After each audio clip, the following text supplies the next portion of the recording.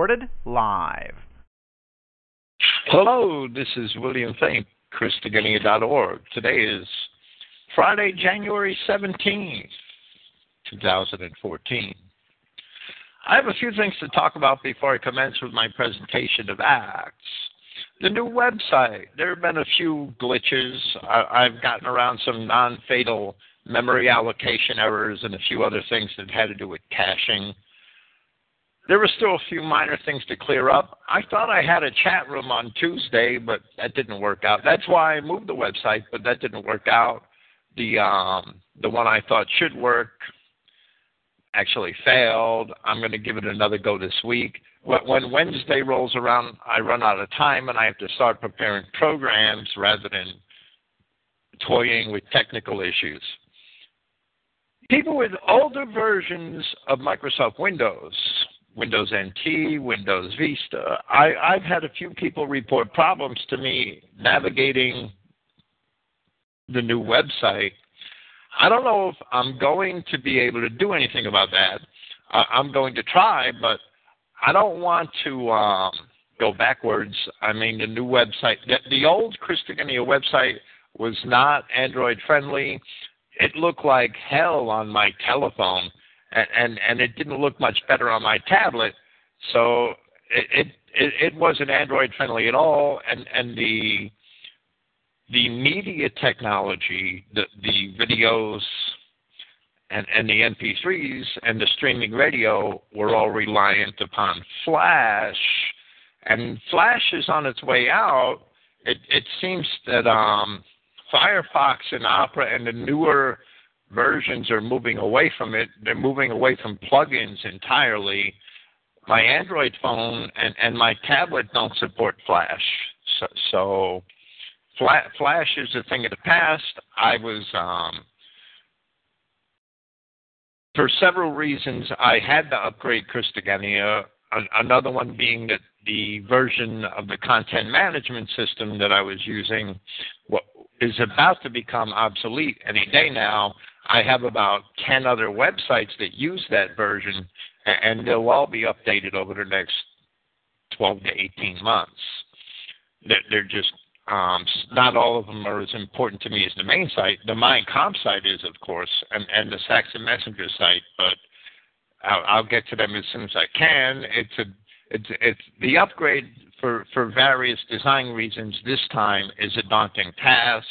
Next time, the way I built the new Christogenea, I've made sure that it won't be such a difficult task. That's enough of that. The websites that don't move ahead are going to be left out of the coming technology changes with browsers, and I just had to.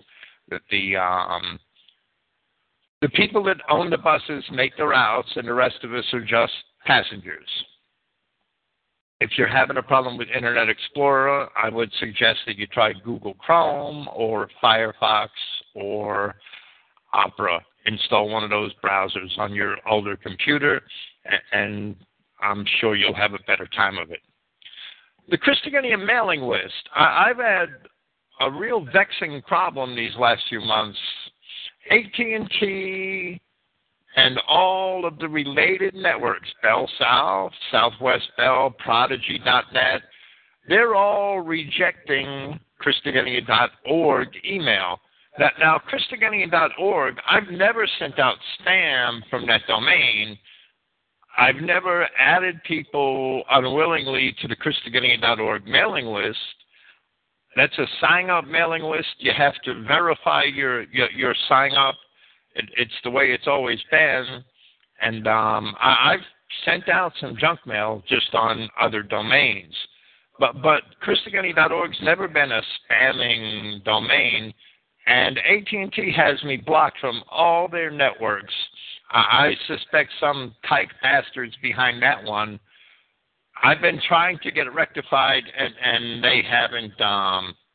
They've just ignored me so far. The people that have those email addresses are not getting my mail, and they probably won't. If you want Christogenea.org mail and you're on AT&T or BellSouth.net, SouthwestBell.net, Prodigy.net, or there's 4 or 5 other networks. I would suggest you just sign up with the Gmail account or Yahoo account or something like that. Other changes at Christogenea, the Saxon Messenger. I haven't been able to keep up with the schedule. I'm going to try to do better next year, but just in case I can't, I'm disconnecting the issue numbers from the calendar because I don't know if I'll be able to put out 12 Saxon Messengers next year. I only put out 10 this year, and November just went out, and the December issue will be created. I have ideas of what to write for it. I just need the time. Other changes at Christogenea. I'm sorry, I'm repeating myself. I'm open to article submissions from Identity Christians and even other people for Saxon Messenger articles. I'm looking for material that is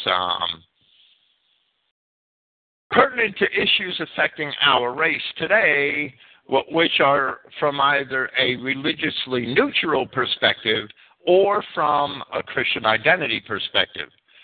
This is because we shall not promote other religious perspectives, all of which are invalid. There were a lot of good articles on the race issue that are religiously neutral that we've published. Lasha Darkmoon's written some good ones. This month we're even printing one from Clement Pulaski, a short article that makes some good points. And anything like that we're looking for would be a help. We're always on the look ourselves for pertinent, good material. It's not always easy to find. So much material out there on the internet has a pro-Jewish bias, an anti-Christian bias, a universalist bias, and I try to stay away from all of it. It's garbage. I had hoped when I started the Saxon Messenger project 3 years ago that in PDF format it would be widely distributed, and many of the PDFs have had thousands and thousands of downloads, but I hope that it's a vehicle that people could pass around to their white kinsmen who aren't necessarily Christian identity, but which would assist them in investigating and seeing the picture that we attempt to portray about what's going on in the world today. It's supposed to be a vehicle that hopefully makes people think, and that's the kind of material I like to try to publish. Enough said. The Book of Acts, chapter 27. I have a long introduction to this one. Last week, I just want to say a few things off the cuff. Last week, I think the highlight of the Acts chapter 26 presentation was the fact that Paul expressed 27 years after the Passion of Christ, that the hope and the promises in Christ were for, the promises made to the patriarchs and the 12 tribes of the children of Israel. Saying tribes, Paul certainly was not out to replace genetic Israel with some manufactured, contrived church or some non-Israel people. That's absolute baloney. The faith of Abraham, as we discussed last week, as Paul illustrates in Romans chapter 4, the faith of Abraham is his belief that God is true in his promises that many nations would come from his loins, from his offspring, and that they would inherit the earth. If you're a Negro, if you're a Chinaman, if you're a mestizo squat monster, you can't be a Christian. You can't be a Christian because what you believe does not matter. The faith of Abraham is what Abraham believed. And if you're not a white Israelite, Abraham did not believe in you. Abraham did not believe in spooks. In Acts chapter 26, Paul is afforded the opportunity to address a rather large crowd at what Luke depicted as a rather festive gathering concerning his Christian profession. As we discussed at length while presenting that chapter, Paul did not necessarily speak for the benefit of Herod Agrippa or the other leaders of the Judeans who were Edomites and certainly not candidates for the Christian profession. Rather, Paul addressed Herod as a matter of protocol and used the occasion in order to witness to the many hundreds of others who must have been present. We pointed out that Paul himself explained his philosophy in these matters in the first chapter of his epistle to the Philippians, where he attested that those things concerning me have gone still more to the advancement of the good message, so that my bonds in Christ have become manifest to the whole praetorium, the people in the court of Caesar Nero, and to all the rest. And most of the brethren among the number of the prince, trusting in my bonds, venture more exceedingly to speak the word of Yahweh fearlessly. Some indeed, even because of envy and strife, but some also by approval are proclaiming the Christ. Surely these out of love, knowing that I am set for a defense of the gospel, but those out of contention are declaring the Christ not purely, supposing to stir up tribulation in my bonds. What then? That in every way, rather in pretext or in truth, Christ is declared. And in this I rejoice, and surely I will rejoice. Paul was willing to defend his Christian faith in front of everybody for the benefit of those who were its intended beneficiaries. If he could get the enemies talking about Christ, well, that was good too, because Christ was being spoken of. That's how Paul saw it. That's why he addressed Herod Agrippa and was pleased to. That's why he gave his defense at the court of Nero and was pleased to. Luke's record of Paul's defense of the faith in Acts chapter 26 most likely did not represent everything that Paul said that day. Hardly. Rather, it is evident that each time such an episode is related in Scripture, only particular points are recalled by the writer. We see this style throughout the Gospels, where Christ is spoken and where his words were recorded by more than one apostle.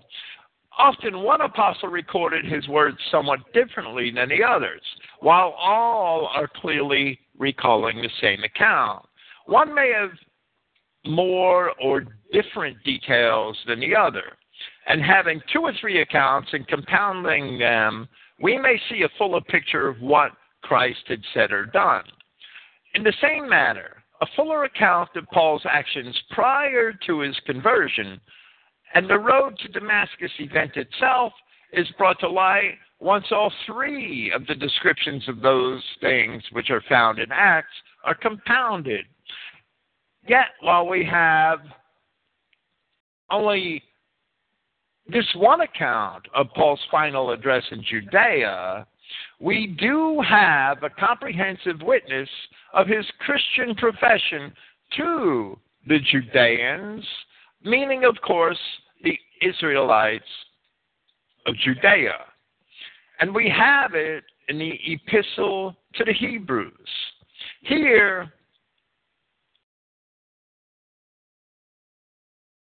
it may be appropriate to discuss that epistle. What we've been endeavoring, my endeavor has been through this presentation to identify when Paul had actually written each of his epistles. So far we've identified 7. This would be the 8th, and the others were all written from Rome. The popular notion is that Hebrews, where people accept it as Paul's epistle in the first place, which is crazy not to, the popular notion is that Hebrews was written from Rome. I'm going to disparage that idea tonight and hopefully disprove it. The main points of the epistle to the Hebrews, if I may summarize them briefly, and I won't hit on everything, I won't be able to in one paragraph, are these: that there is a new priesthood in Christ, and that priesthood gets its authority from the ancient priesthood of Melchizedek, which is the church of the firstborn in Christ, and that since Abraham himself was subservient to that priesthood, all of Israel should be subservient to Christ and not to Levi. It asserts that the new covenant promised in Jeremiah is fulfilled in Christ and is binding to the same house of Israel and house of Judah, to those 12 tribes. That the covenant, the old covenant, had also bound, and that according to Scripture, with this new covenant, the old covenant is thereby dissolved. Therefore, the Levitical priesthood is eclipsed by a higher authority which had actually preceded it in the first place. And the rituals and the ordinances which it enforced are also eclipsed, being replaced by a new high priest, which is Christ,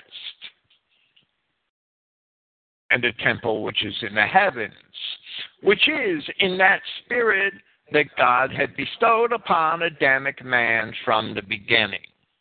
The epistle to the Hebrews seeks to demonstrate that the faith in Christ is the same faith which the patriarchs and heroes of ancient Israel had in Yahweh God, and that faith transcends the Levitical priesthood and its ordinances and its rituals because it actually preceded them.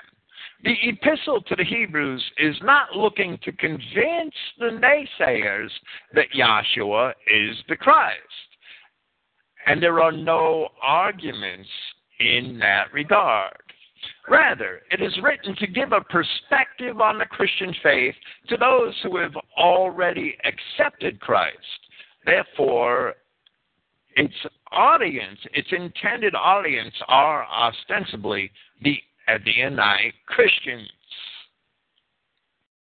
Also, and quite importantly, because many of the people of Israel at this time, the people in Israel claiming to be Israel, are actually Edomite bastards. A thorough repudiation of bastards and of Esau, the ancestor of those Edomite bastards, is found towards the end of this epistle in Hebrews chapter 12. While the epistle to the Hebrews is unlike any of Paul's other letters in content and in style, it certainly seems to be Paul's work. Yet he does not introduce himself, and there seems to have been specific reasons for that. From the last chapter of the epistle, it is evident that Paul was indeed its author. And in case anybody knows it, we must discount the interpolation. It is an interpolation of the word my found in the majority text at Hebrews 10:34. Paul is not referring to himself in that verse. That word does not belong. Please read the Christogenea version of that verse.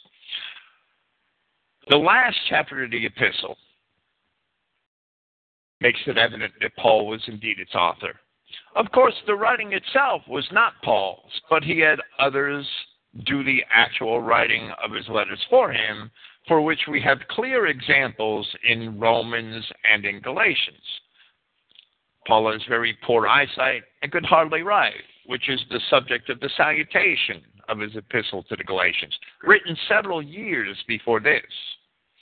Ostensibly, Paul did not reveal his identity as the author at the beginning of the epistle because he was reviled by the Christians of Judea, who had disdained Paul, as the elders at Jerusalem had explained in Acts chapter 21, because he was teaching that Christians should not follow the works of the law. It is therefore evident that if Paul wanted his epistle to be distributed as a doctrinal dissertation to teach Christians why they should depart from the Levitical priesthood and the rituals and the works of the law, he would not introduce himself because he would want his dissertation to be read. Considering all of the statements about these things in the book of Acts, the differences between Paul and James, the vacillation of Peter, and Paul's remarks concerning these differences and Peter's vacillation. In Galatians chapter 2, the epistle to the Hebrews seems to be perhaps the most perfect answer in regard to all of these things which Paul could possibly have made.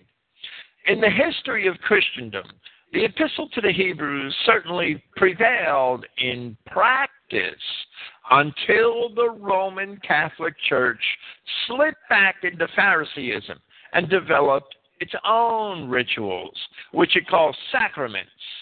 And man simply cannot seem to escape the fallacious belief in a works-based salvation. The epistle to the Hebrews, eloquent in style, seems to have been written by Luke. From the end of the epistle, it is evident that Paul is indeed the subject of the salutation, and that he was personally familiar with the Hebrews to whom he addressed this epistle. It is unlikely at any point after his arrest that Paul would have desired to return to Jerusalem with the hostility and the many threats against his life that faced him there. But he had spoken in Hebrews chapter 13 about being restored to these Hebrews. The Hebrews at Antioch, where Paul had spent considerable time and which was the center of Christianity at the time, they are much more likely to have been the intended audience for the epistle. Here we shall read the salutation at the end from Hebrews chapter 13, from verse 18. Pray for us, for we have confidence and we have a good conscience in all things, wishing to conduct ourselves well, and more exceedingly I encourage to do this, that the more quickly I would be restored to you. And Yahweh of peace, who led up the great shepherd of the sheep from among the dead, in the blood of the eternal covenant, our Prince, Yahshua, may he restore you in all good for which to do his will, making in us that which is well-pleasing before him through Yahshua Christ, to whom is honor for the ages. Truly, now I encourage you, brethren, uphold the word of encouragement, for in all humbleness I have written to you. You know that Timotheus, our brother, has been released, with whom, if he would come sooner, I will see you. Greet all of your leaders and all the saints. They from Italy greet you. Favor is with you all. Of course, Paul anticipated his own release, which never happened. There are several challenges in calculating when, to whom, and from where this epistle may have been written. Paul is in bonds, which is evident in verse 19, where he expresses the hope of being restored to the people he is addressing. Timothy was also in bonds, and here Paul announces his release. Reading verse 24, it is easy to assert that Hebrews was written from Rome. It's the lazy man's way out, but it is not necessarily true. Where Paul explicitly says they from Italy in his epistle to the Hebrews, he does not by necessity mean to refer to people who are in Italy. While popular wisdom has it that Paul wrote the epistle to the Hebrews from Italy and sent it to them with the just released Timothy, I would not be so quick to agree. Rather, it is evident that the epistle to the Hebrews was written from Caesarea before Paul went to Rome. In Acts chapter 20, in verse 4, it is evident that several people are accompanying Paul on his way to Jerusalem. The very trip which would lead to his arrest. Among those people are Timothy, Aristarchus, the Macedonian, and Trophimus, the Ephesian. Much later, writing Timothy from Rome, Paul recounts all of those people associated with his ministry, and that he had left Trophimus behind in Miletus since he was sick. It seems that Paul wrote that, although Timothy certainly should have known it, and we've commented on this earlier in our presentation of Acts, because the epistle being to Timothy was nevertheless written for a wider audience than Timothy alone. Ostensibly, Paul wanted to record the history of all those people who were with him throughout the book of Acts, or at least a great number of them. Timothy was with Paul in Rome, and he is mentioned in 3 letters which Paul wrote from Rome. Those are Philippians, Colossians, and Philemon. But there is no explicit indication from Paul that Timothy was actually a prisoner with him in Rome while he was writing those letters. And certain sentences are worded in a manner which indicates otherwise, such as the opening to the epistle to Philemon. The language in Philippians chapter 2, verses 19 through 23, shows that Timothy was a free man, although he was in Paul's company in Rome when Paul wrote that epistle.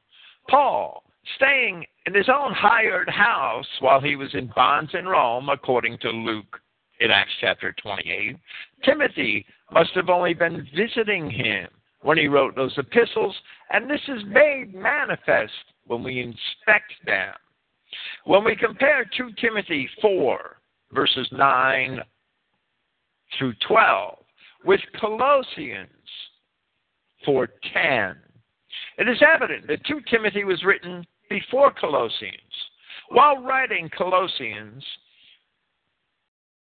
Timothy, as we see in chapter 1, verse 1, Mark and Luke, as we see in chapter 4, verses 10 and 14, were all with Paul in Rome. Writing to Timothy, Paul had asked Timothy to come to him in Rome and to bring Mark along with him. From the King James Version, 2 Timothy chapter 4, verses 9 through 13, in part, "Do thy diligence to come shortly unto me, for Demas has forsaken me, having loved this present world, and is departed unto Thessalonica. Crescens to Galatia, Titus to Dalmatia. Only Luke is with me. Take Mark, and bring him with thee, for he is profitable to me for the ministry. And Tychicus I have sent to Ephesus. The cloak that I left at Troy," and let me say that the letter to the Ephesians was already written, right? "The cloak that I have left at Troas with Carpus, when thou comest, bring with thee, and the books, but especially the parchments." Now, Demas is also mentioned with Paul later, even though in 2 Timothy, Paul says that Demas had forsaken him. It's possible that Demas returned. When Paul wrote Colossians, and all of these men are together, as Paul had asked in 2 Timothy, we see that Timothy was not his fellow prisoner. Aristarchus was. If Timothy was a free man when Paul wrote his epistles from Rome, then Timothy was released from being a prisoner before Paul got to Rome. And that is why Paul is writing Timothy to come to him while he is in Rome and before he wrote those epistles. This is more evident in this next chapter of Acts. Here in Acts chapter 27, with Paul in bonds and boarding a ship for Rome, Luke, who is also with him, mentions that they are accompanied by Aristarchus, a Macedonian of Thessalonica. This must be that same Aristarchus who accompanied Paul to Jerusalem with Timothy and the others who were with him in Acts chapter 20 as Paul is en route to Jerusalem. Yet if Timothy were in bonds with Paul when he is sent to Rome, it seems odd that Luke does not mention Timothy here, but that he does mention Aristarchus in Colossians, written later from Rome. Paul mentions that Timothy is with him, and we see in 2 Timothy that Timothy was a free man who then came to be with him as Paul requested. Then in a salutation at the end of the epistle, Paul again mentions Aristarchus and explicitly calls Aristarchus his fellow prisoner. Luke, Mark, and others are also mentioned, but they are not called fellow prisoners with Paul, even though that's possible of Luke, and we'll discuss that a bit later. Timothy had come to Rome to see Paul, and he brought Mark with him. We know of none of the details which relate to why Aristarchus is being sent to Rome along with Paul here, which we see in verse 2 of chapter 27. But Aristarchus is still in bonds with Paul when he wrote the epistle to the Colossians sometime later, and Timothy wasn't.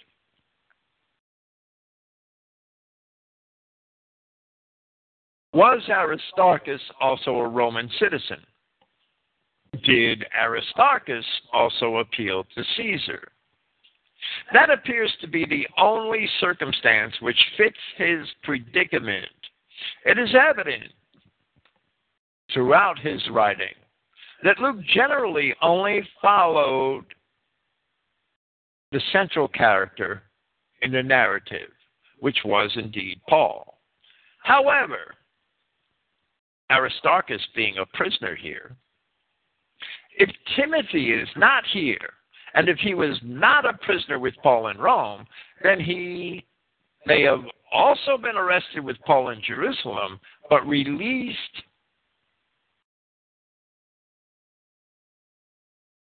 from his bonds while they were still in Caesarea. If this is true, we must consider that the epistle to the Hebrews was written while Paul was in bonds in Caesarea, and that the reference to the Italians is a reference to some visitors from Italy.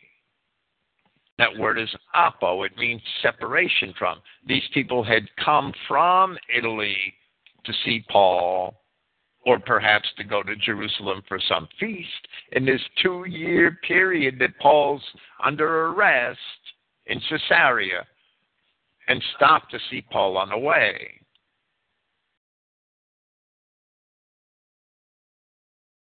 While Paul had not yet been to Italy before this time, he did know Christians who had resided in Rome previously, such as Priscilla and Aquila, for instance. In any event, the conventional wisdom is wrong once again. The epistle to the Hebrews Written here in Caesarea is therefore the eighth of Paul's surviving epistles, since he had actually written more than those which we now have. If Timothy is with Paul in bonds here, it's very odd that Luke only mentioned Aristarchus in their company, and that Timothy was a free man when Paul wrote to Timothy asking him to come to him and to bring Mark, and that they're all together when Paul wrote Colossians. It must be that Timothy was released from prison in Caesarea. Paul and Aristarchus were sent to Rome as prisoners. Paul later writes Timothy asking him to come to him, bring him some books, some parchments, and bring Mark. And then when Timothy gets there, Paul writes Colossians, Philippians, and Philemon while Timothy is there, and mentions Timothy and Mark in those epistles. That is perfectly sensible.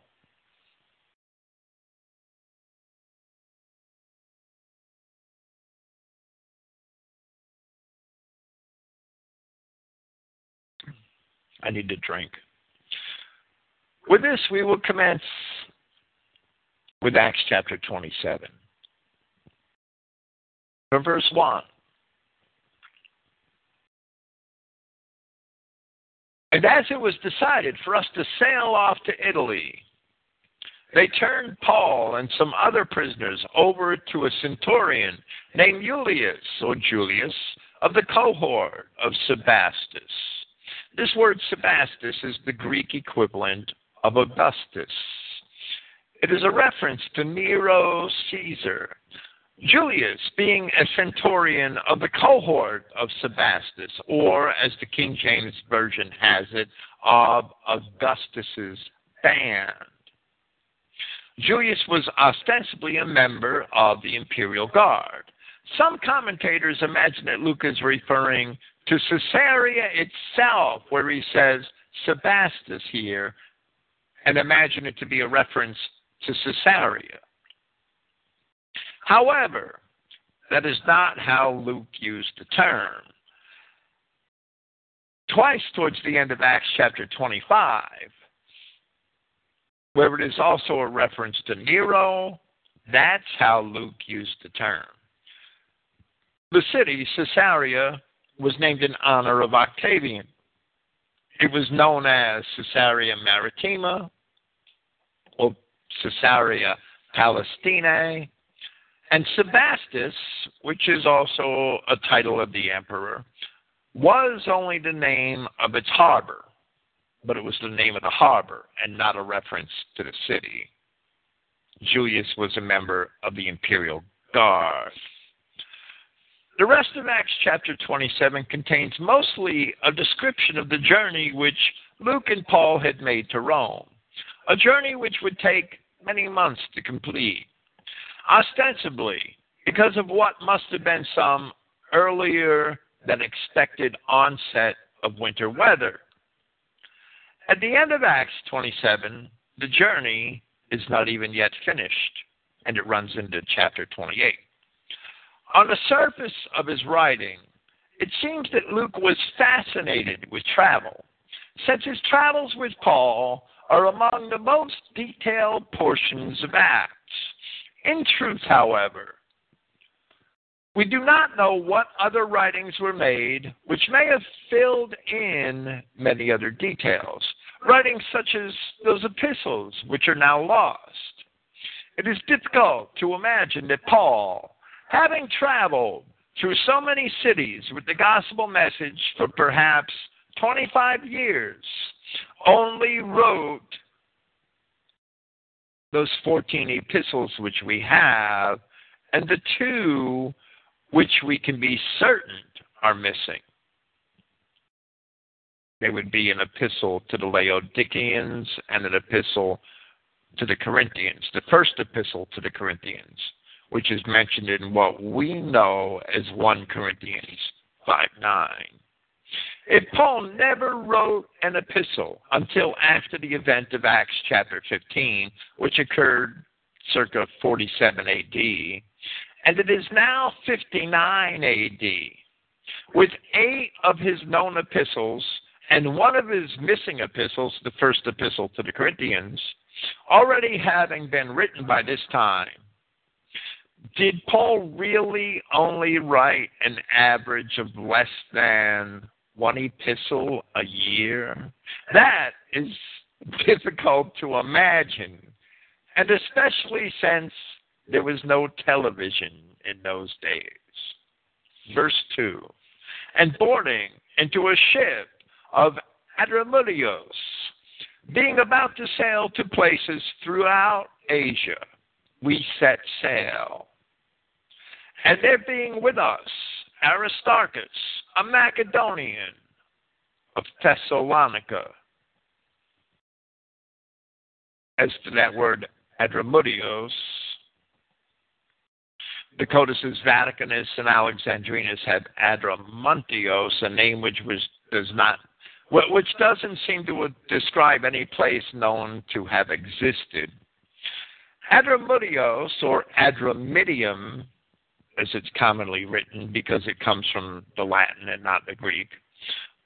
The English translations are after the manner of Latin and not Greek, I should say. Adramyttios was a city near Mount Ida in ancient Troy, just south of the Troad. And according to Strabo, it was a city colonized by the Athenians, which has both a harbor and a naval station. This ship must have been from there and was probably headed there.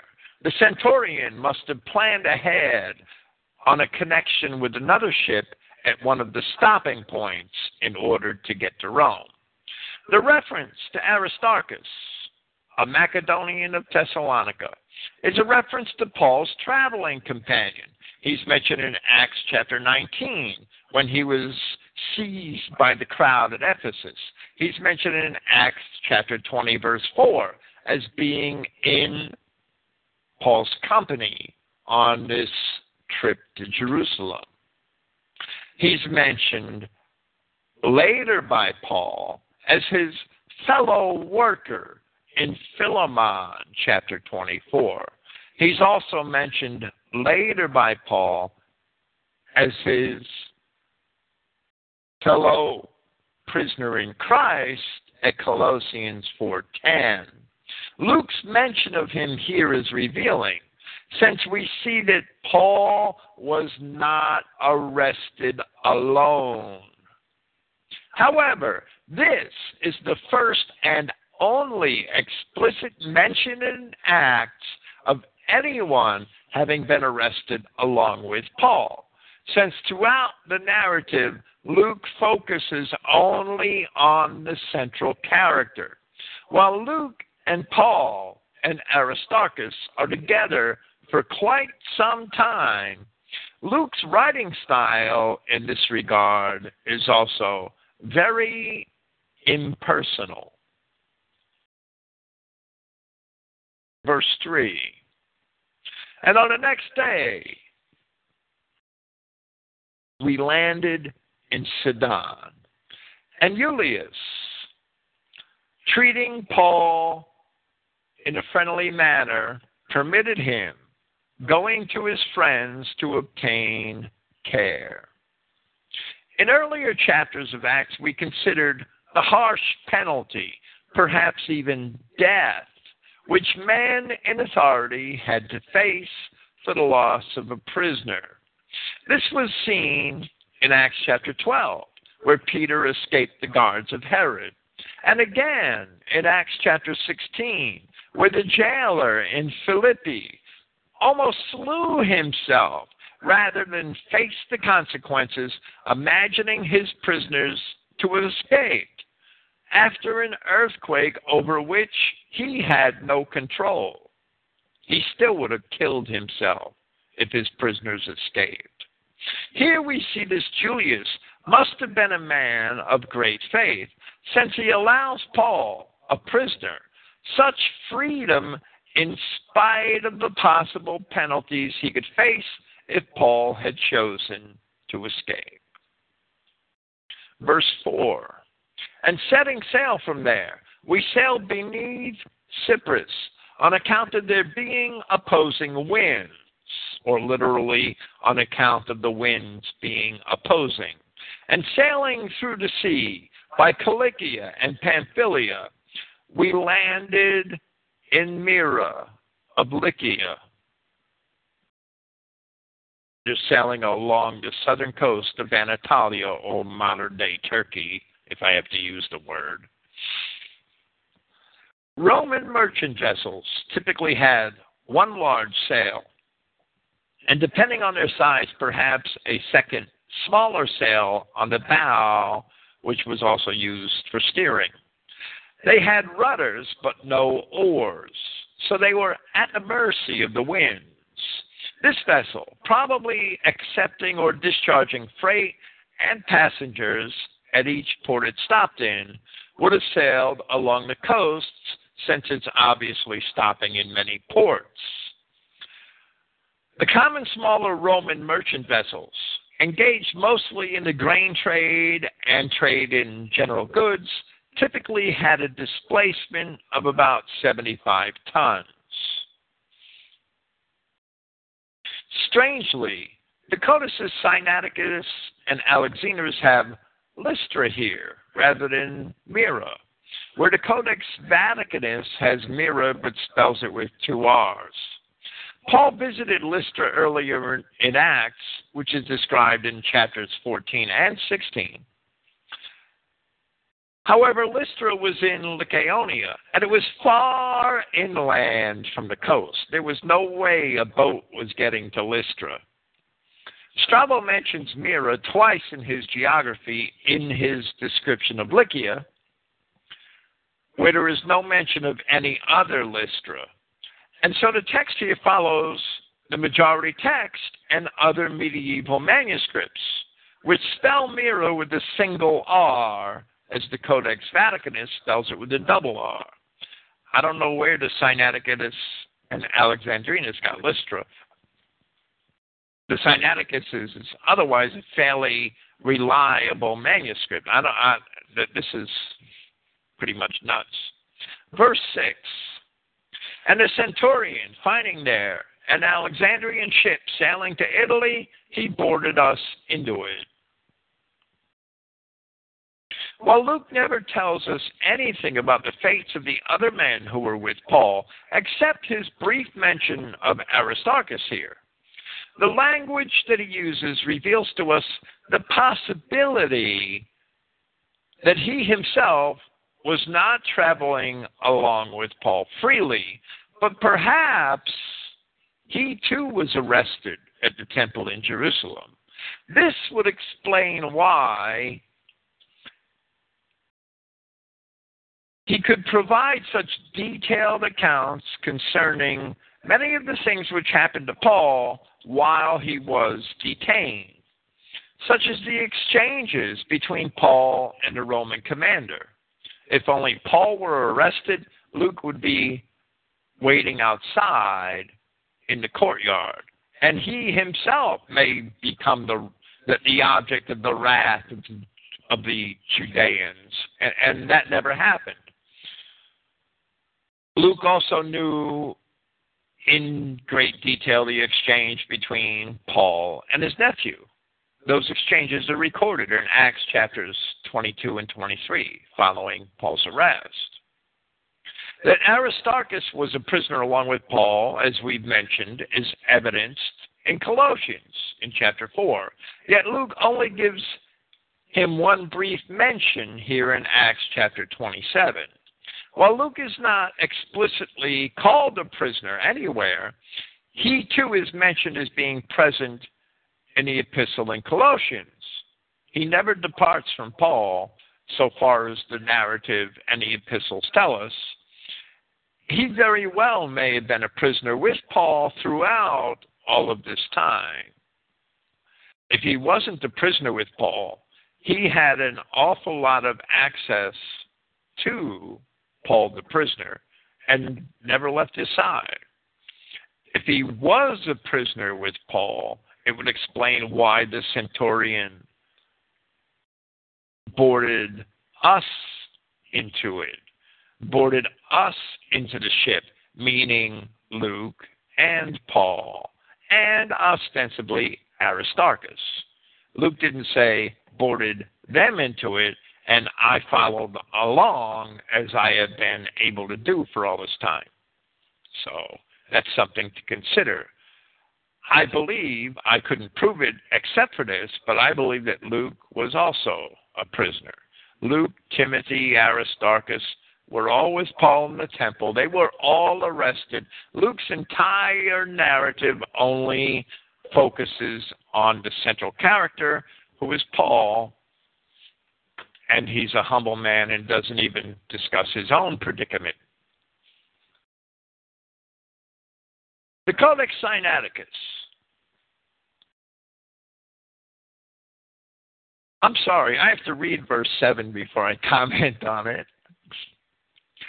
And with considerable days, sailing slowly and hardly coming by Cnidus, the wind not allowing us to approach, we sailed beneath Crete by Salmone, and barely sailing by it, we came to a certain place called Fair Havens, which was near to a city, Lasea.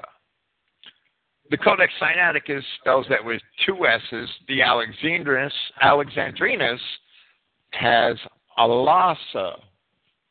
So I guess whoever the scribe was behind the Codex Alexandrinus and his forebears, they probably didn't know their geography very well. The Codex Vaticanus has Lasea with a slightly different spelling. Cnidus is on the tip of a long peninsula which just juts out from the southwest coast of Anatolia and sticks out far enough to be just south of the island of Kos. The exact location of Salmone is uncertain, but Fair Havens is just east of the ancient site of Lasea, a town on the southern coast of Crete. Modern maps place Fair Havens or Kaloi Limites, you can find it on Google to this day, near the center of the southern coast of Crete, which comprises the southernmost part of the island. Verse 9. And passing considerable time, and already it being dangerous for the voyage, because the fast had already passed. And let me say that reference to the fast could only intend the Day of Atonement, which occurred in late September or early October.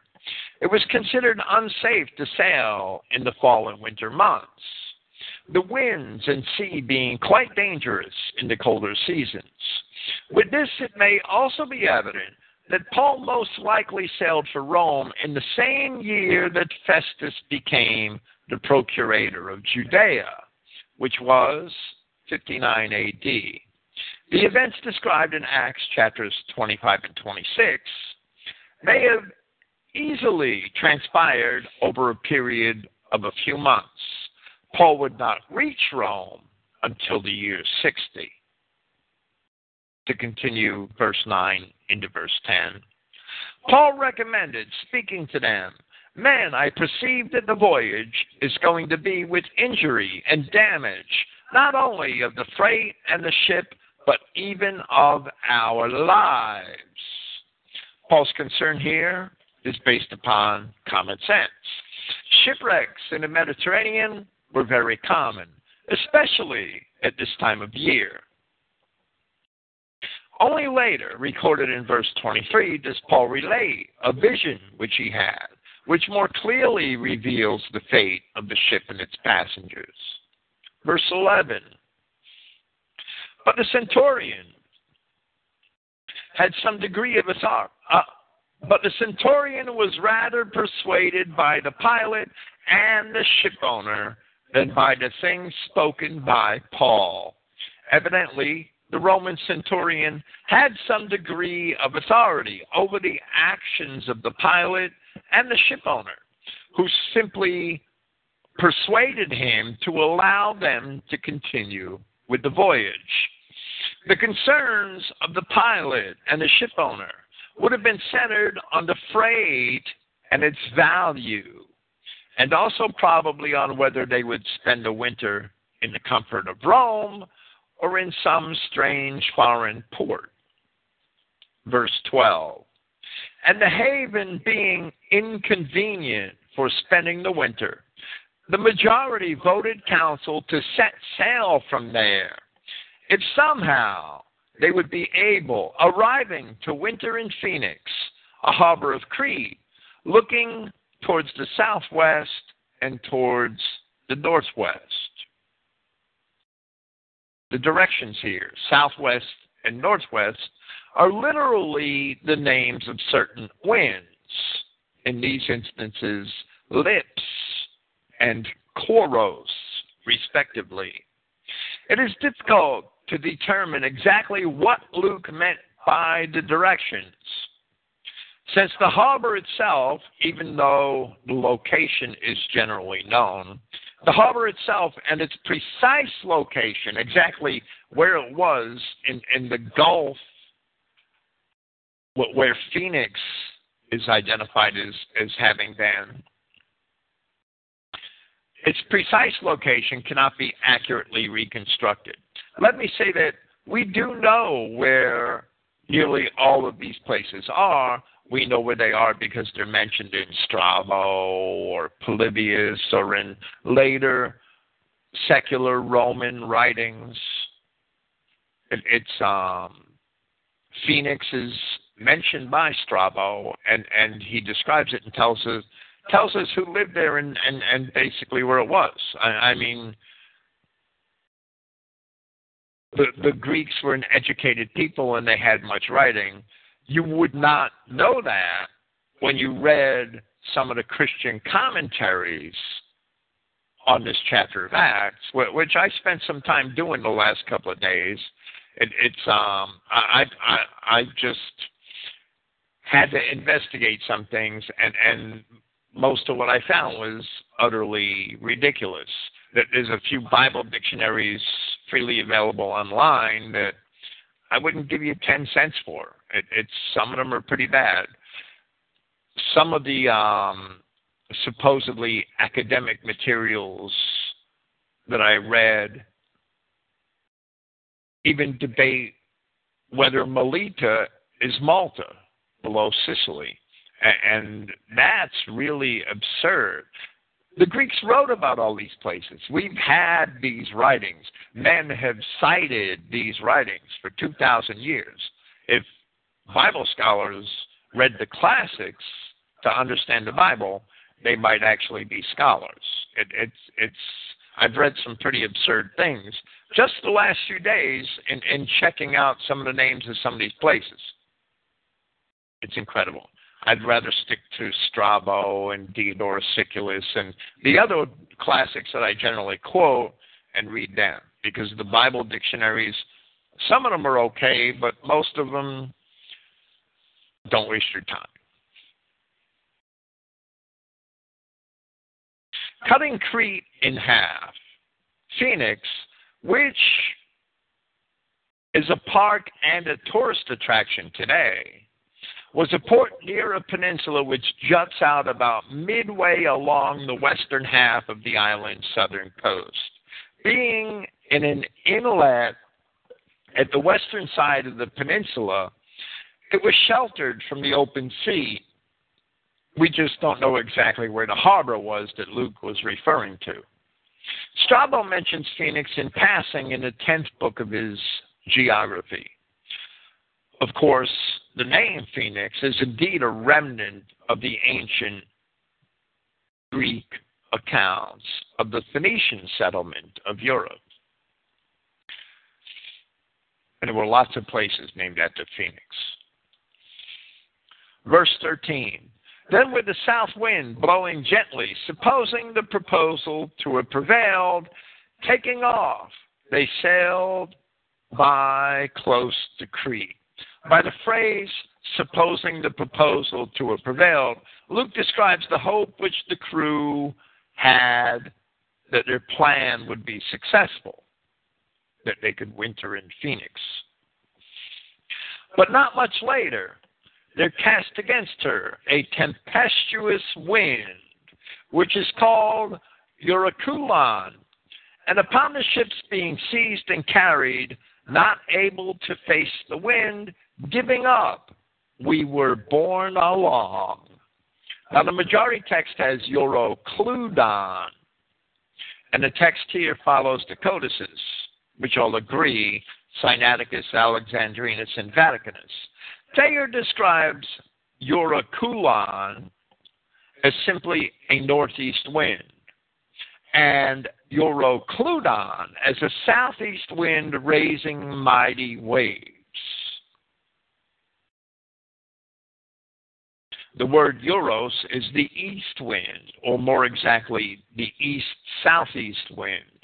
I guess you had to have a good memory to be a Greek meteorologist.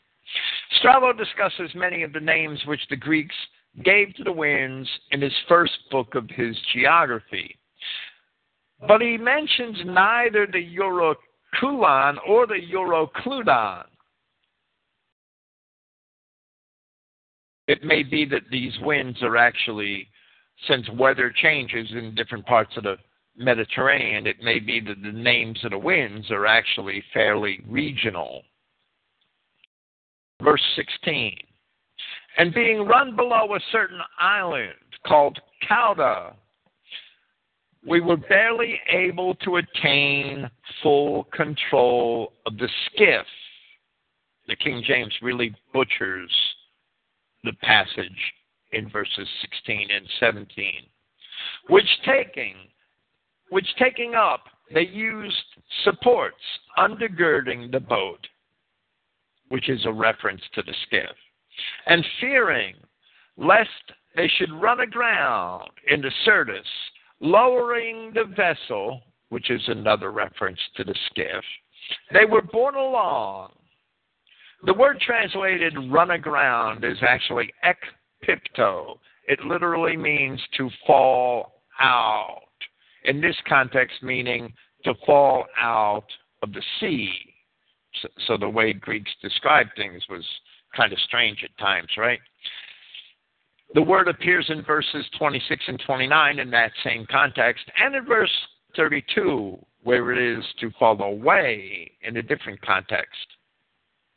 While Liddell and Scott define Syrtis as the name of two large sandbanks, major and minor, on the coast of Libya, and the King James Version renders the word as quicksands, the Syrtis actually refers to one of two large gulfs on the coast of northern Africa, the Syrtis Major and the Syrtis Minor. They're well known to us from Latin writings. They are identified today as the Gulf of Sidra on the coast of modern Libya and the Gulf of Gabes on the coast of what is now called Tunisia. The Gulf of Gabes, much of that gulf is very shallow, and it contains many hazards to shipping. The codices Sinaiticus and Alexandrinus have Clauda rather than Cauda, and the majority text is close to them. The text here follows the Codex Vaticanus. The island is well known.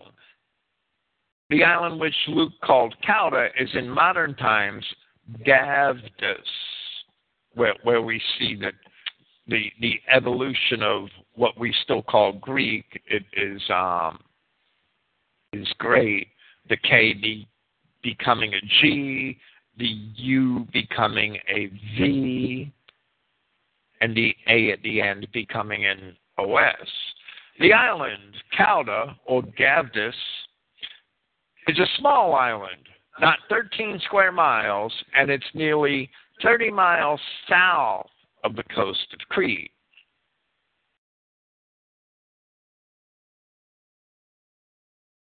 So we see that They really only wanted to depart from Fair Havens and go to Phoenix, which is maybe a quarter the length of Crete from Fair Havens along the coast. They were blown away from the coast and run below this island Cauda, which is 30 miles away, and now they're in wide open sea. The Syrtis is on the African coast opposite Crete. The skiff. The skiff is a small boat which was on board of the larger merchant vessel. The King James translation seems to lose all of Greek's intended meaning in this regard, since they evidently did not understand the difference between the small boat, or skiff, which was mounted aboard the ship, and the ship itself. And while the ship is usually called a ploion, Strong's number 4143, in one place it's called a nous, a different word for ship, Strong's number 3491. Here in verses 16 and 17, three different words are used which all must refer to the skiff, the small boat carried aboard the ship, which is even more evident in verses 30 through 32, and we'll see that because verses 30 through 32 corroborate my interpretation of these words here. Those words are scaphe, or skiff, ploion, which can refer to a ship or a boat. It's generally just a sailing vessel, and skuas, which is a vessel. And a skuas could be a vessel like a ship or a boat, or it could be a vessel like a pot or a pan. The King James Version misinterpreted the word skuas to refer to the sail rather than to the skiff. And therefore it has at the end of verse 17 that they struck sail and so were driven, where the text here has lowering the vessel, which is a reference to the boat. Thusly, they were borne along.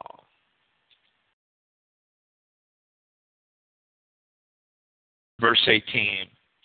And upon our being driven violently by the storm, the next day they made a discharge of the cargo. And those words of the cargo are implied.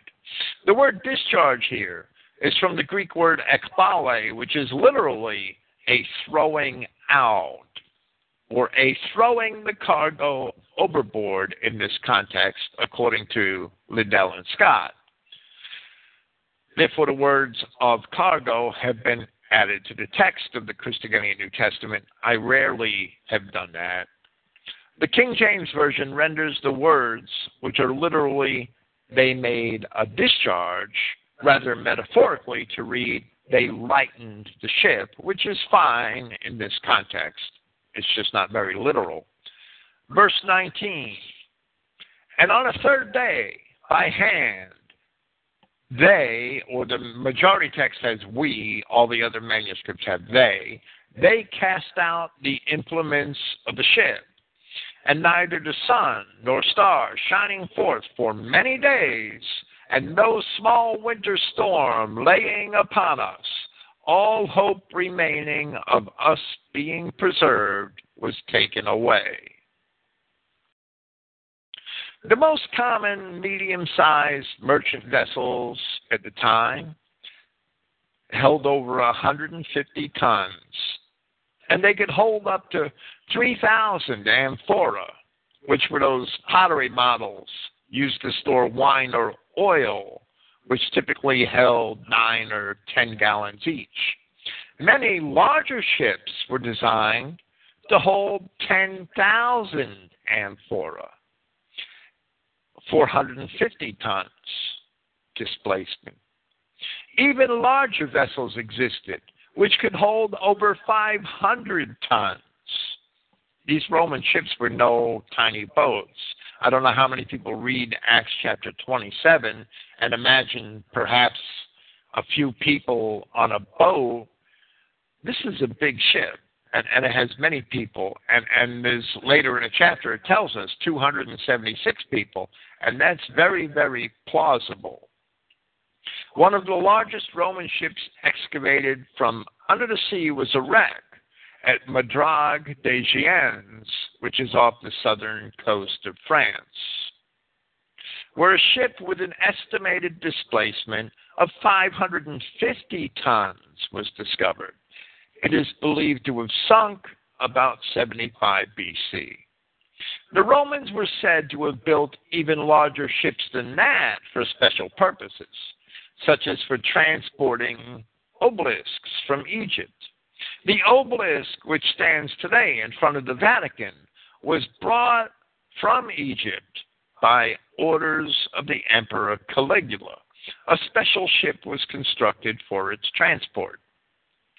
Verse 21, and being long without food, then Paul, standing in the midst of them, said, indeed, it was necessary, O men, to have been obedient to me, not to set sail from Crete, or from fair havens, and to gain this injury and damage.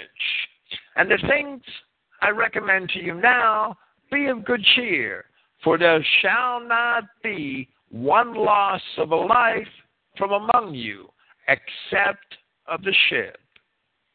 The word apobole is literally a throwing away, but it's a loss here. Luke seems to be making a play on words, since he used the word ekbale to describe the discharge or loss of the freight. He is using the related word apobale to describe the loss of the life. This is actually a writing style that Luke frequently employed in his accounts, even if the words are Paul's. Here, or the words are attributed to Paul. Here, more confidently asserting himself because he had a clear vision from God. Paul is virtually commanding that those in authority now accept his counsel, warning that their initial rejection of him led to the present dire circumstances.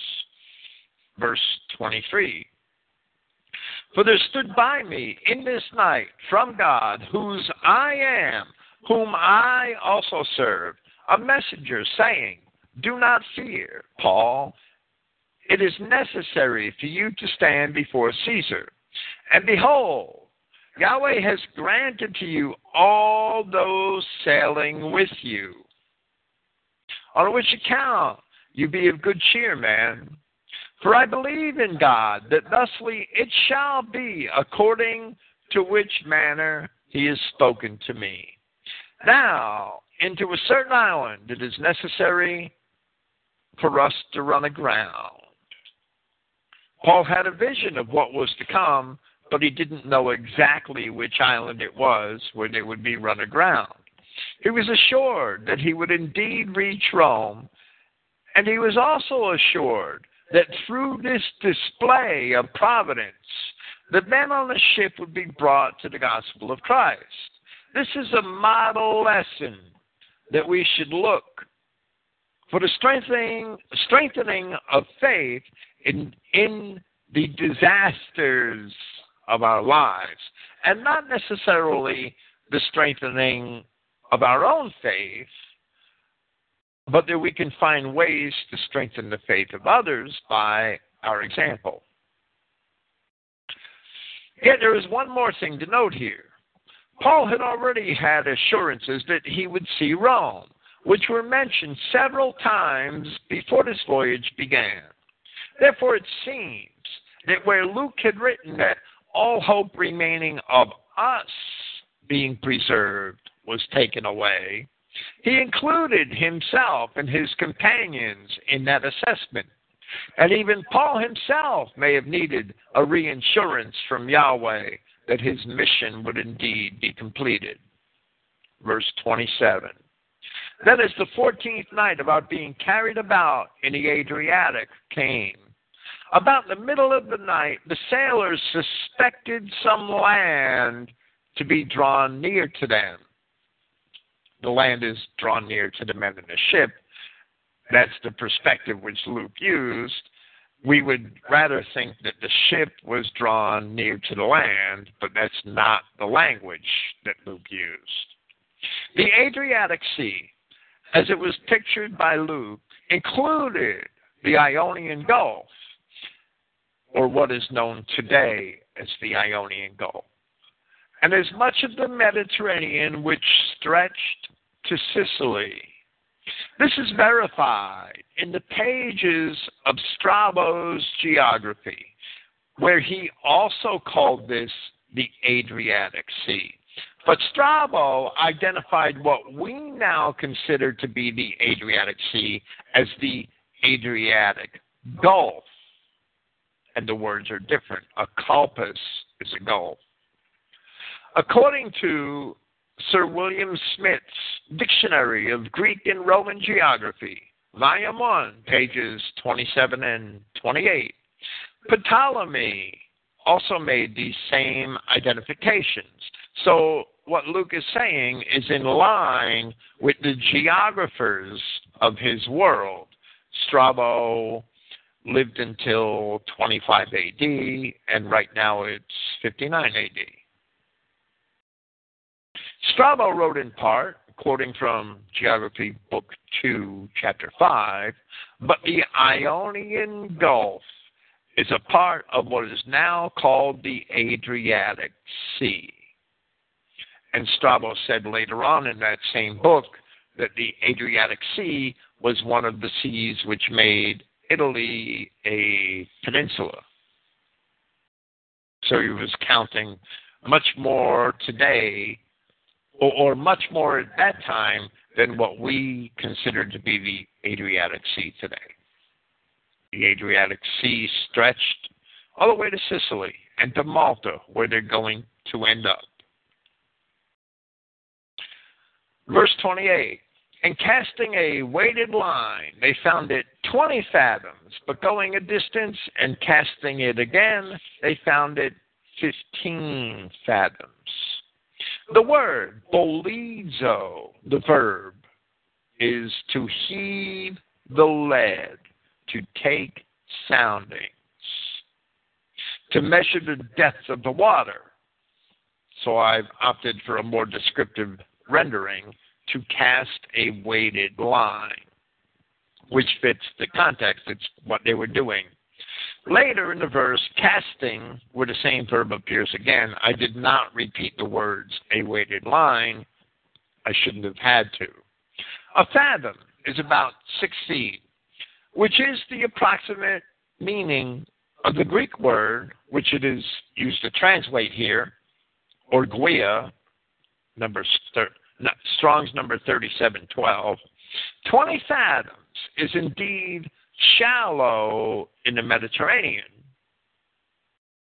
which, according to the 2005 World Almanac, has an average depth of 4,926 feet, which is 821 fathoms. Verse 29, and fearing lest somehow we should run aground upon rough places, casting 4 anchors from the stern, they prayed for the day to arrive. And upon the sailors seeking to flee from the ship and lowering the skiff into the sea, with the pretense as if from the bow they were going to extend anchors, Paul said to the centurion and to the soldiers, if they do not remain in the ship, you shall not be able to be preserved.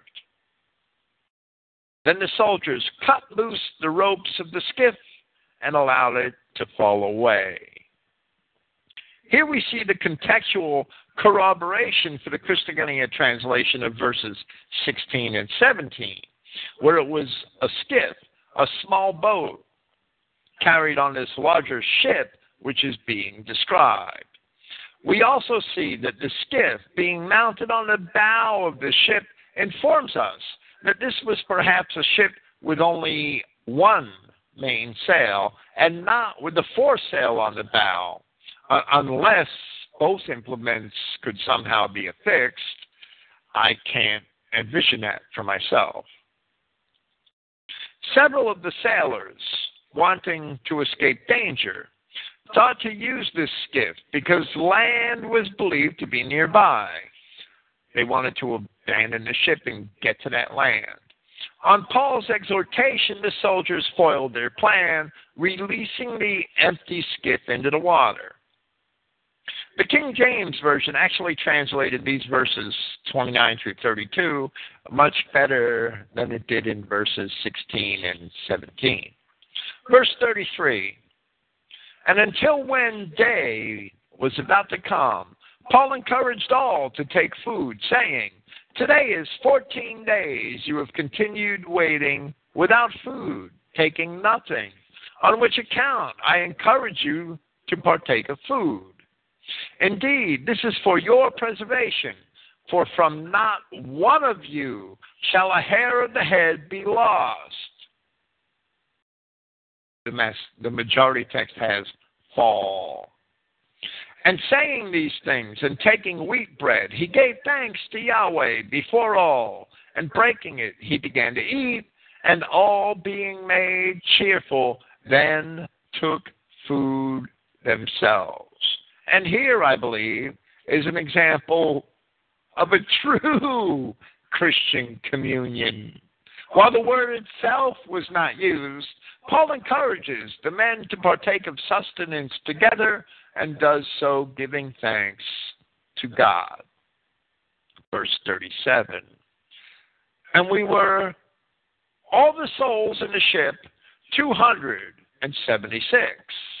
And being filled with food, they lightened the ship, casting out the grain into the sea. Evidently, the grain was the last thing to go. The Codex Alexandrinus has 275 men. The Codex Vaticanus has only about 76 men, wanting the 200. We have already discussed the large size of Roman merchant vessels, and that such medium-sized vessels, which were quite common, held in excess of 150 tons.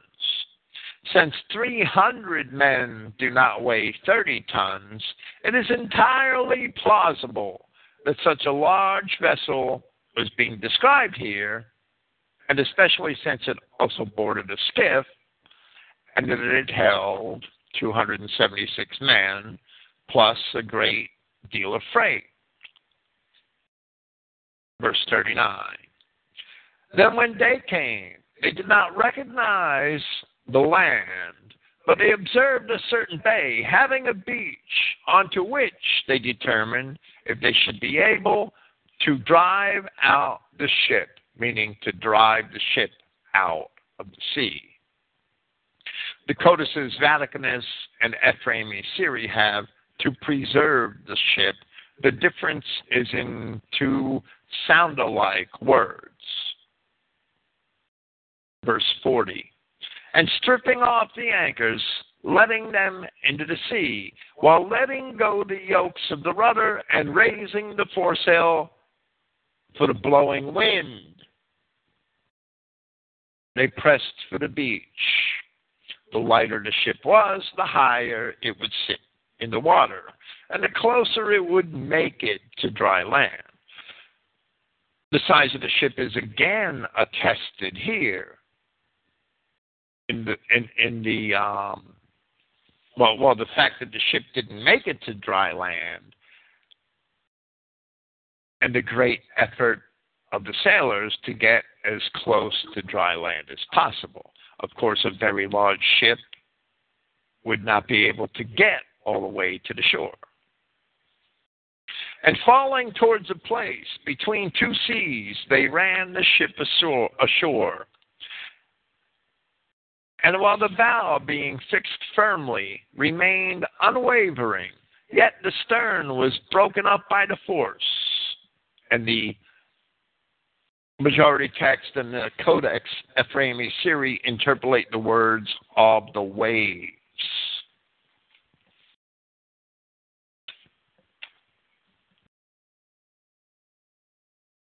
the place between two seas may have been the southern tip of the island of Malta, which is where they're going to end up, where the Adriatic Sea ends. And I think it's the Ausonian Sea, they called it, begins.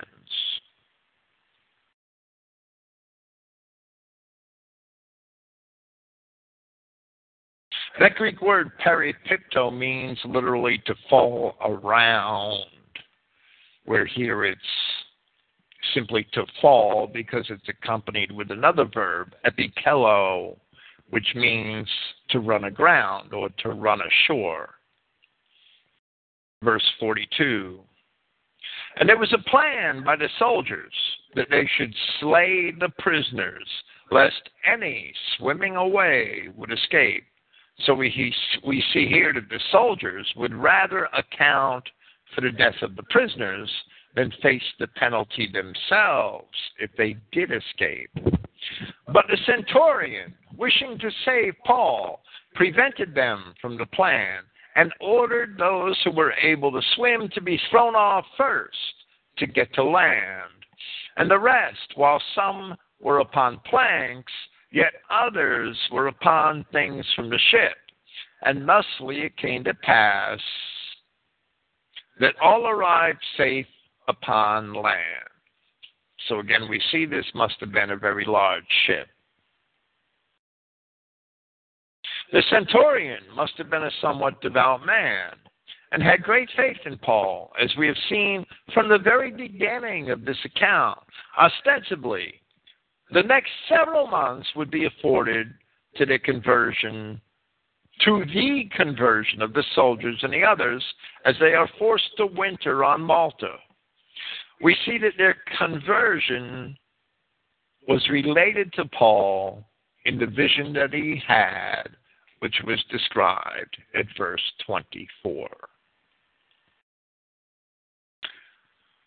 This concludes our presentation of Acts chapter 27, and I think this was the 33rd installment of the series of Acts.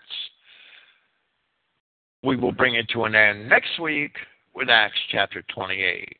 Thank you for listening. Praise Yahweh. I will be here tomorrow night with Sword Brethren.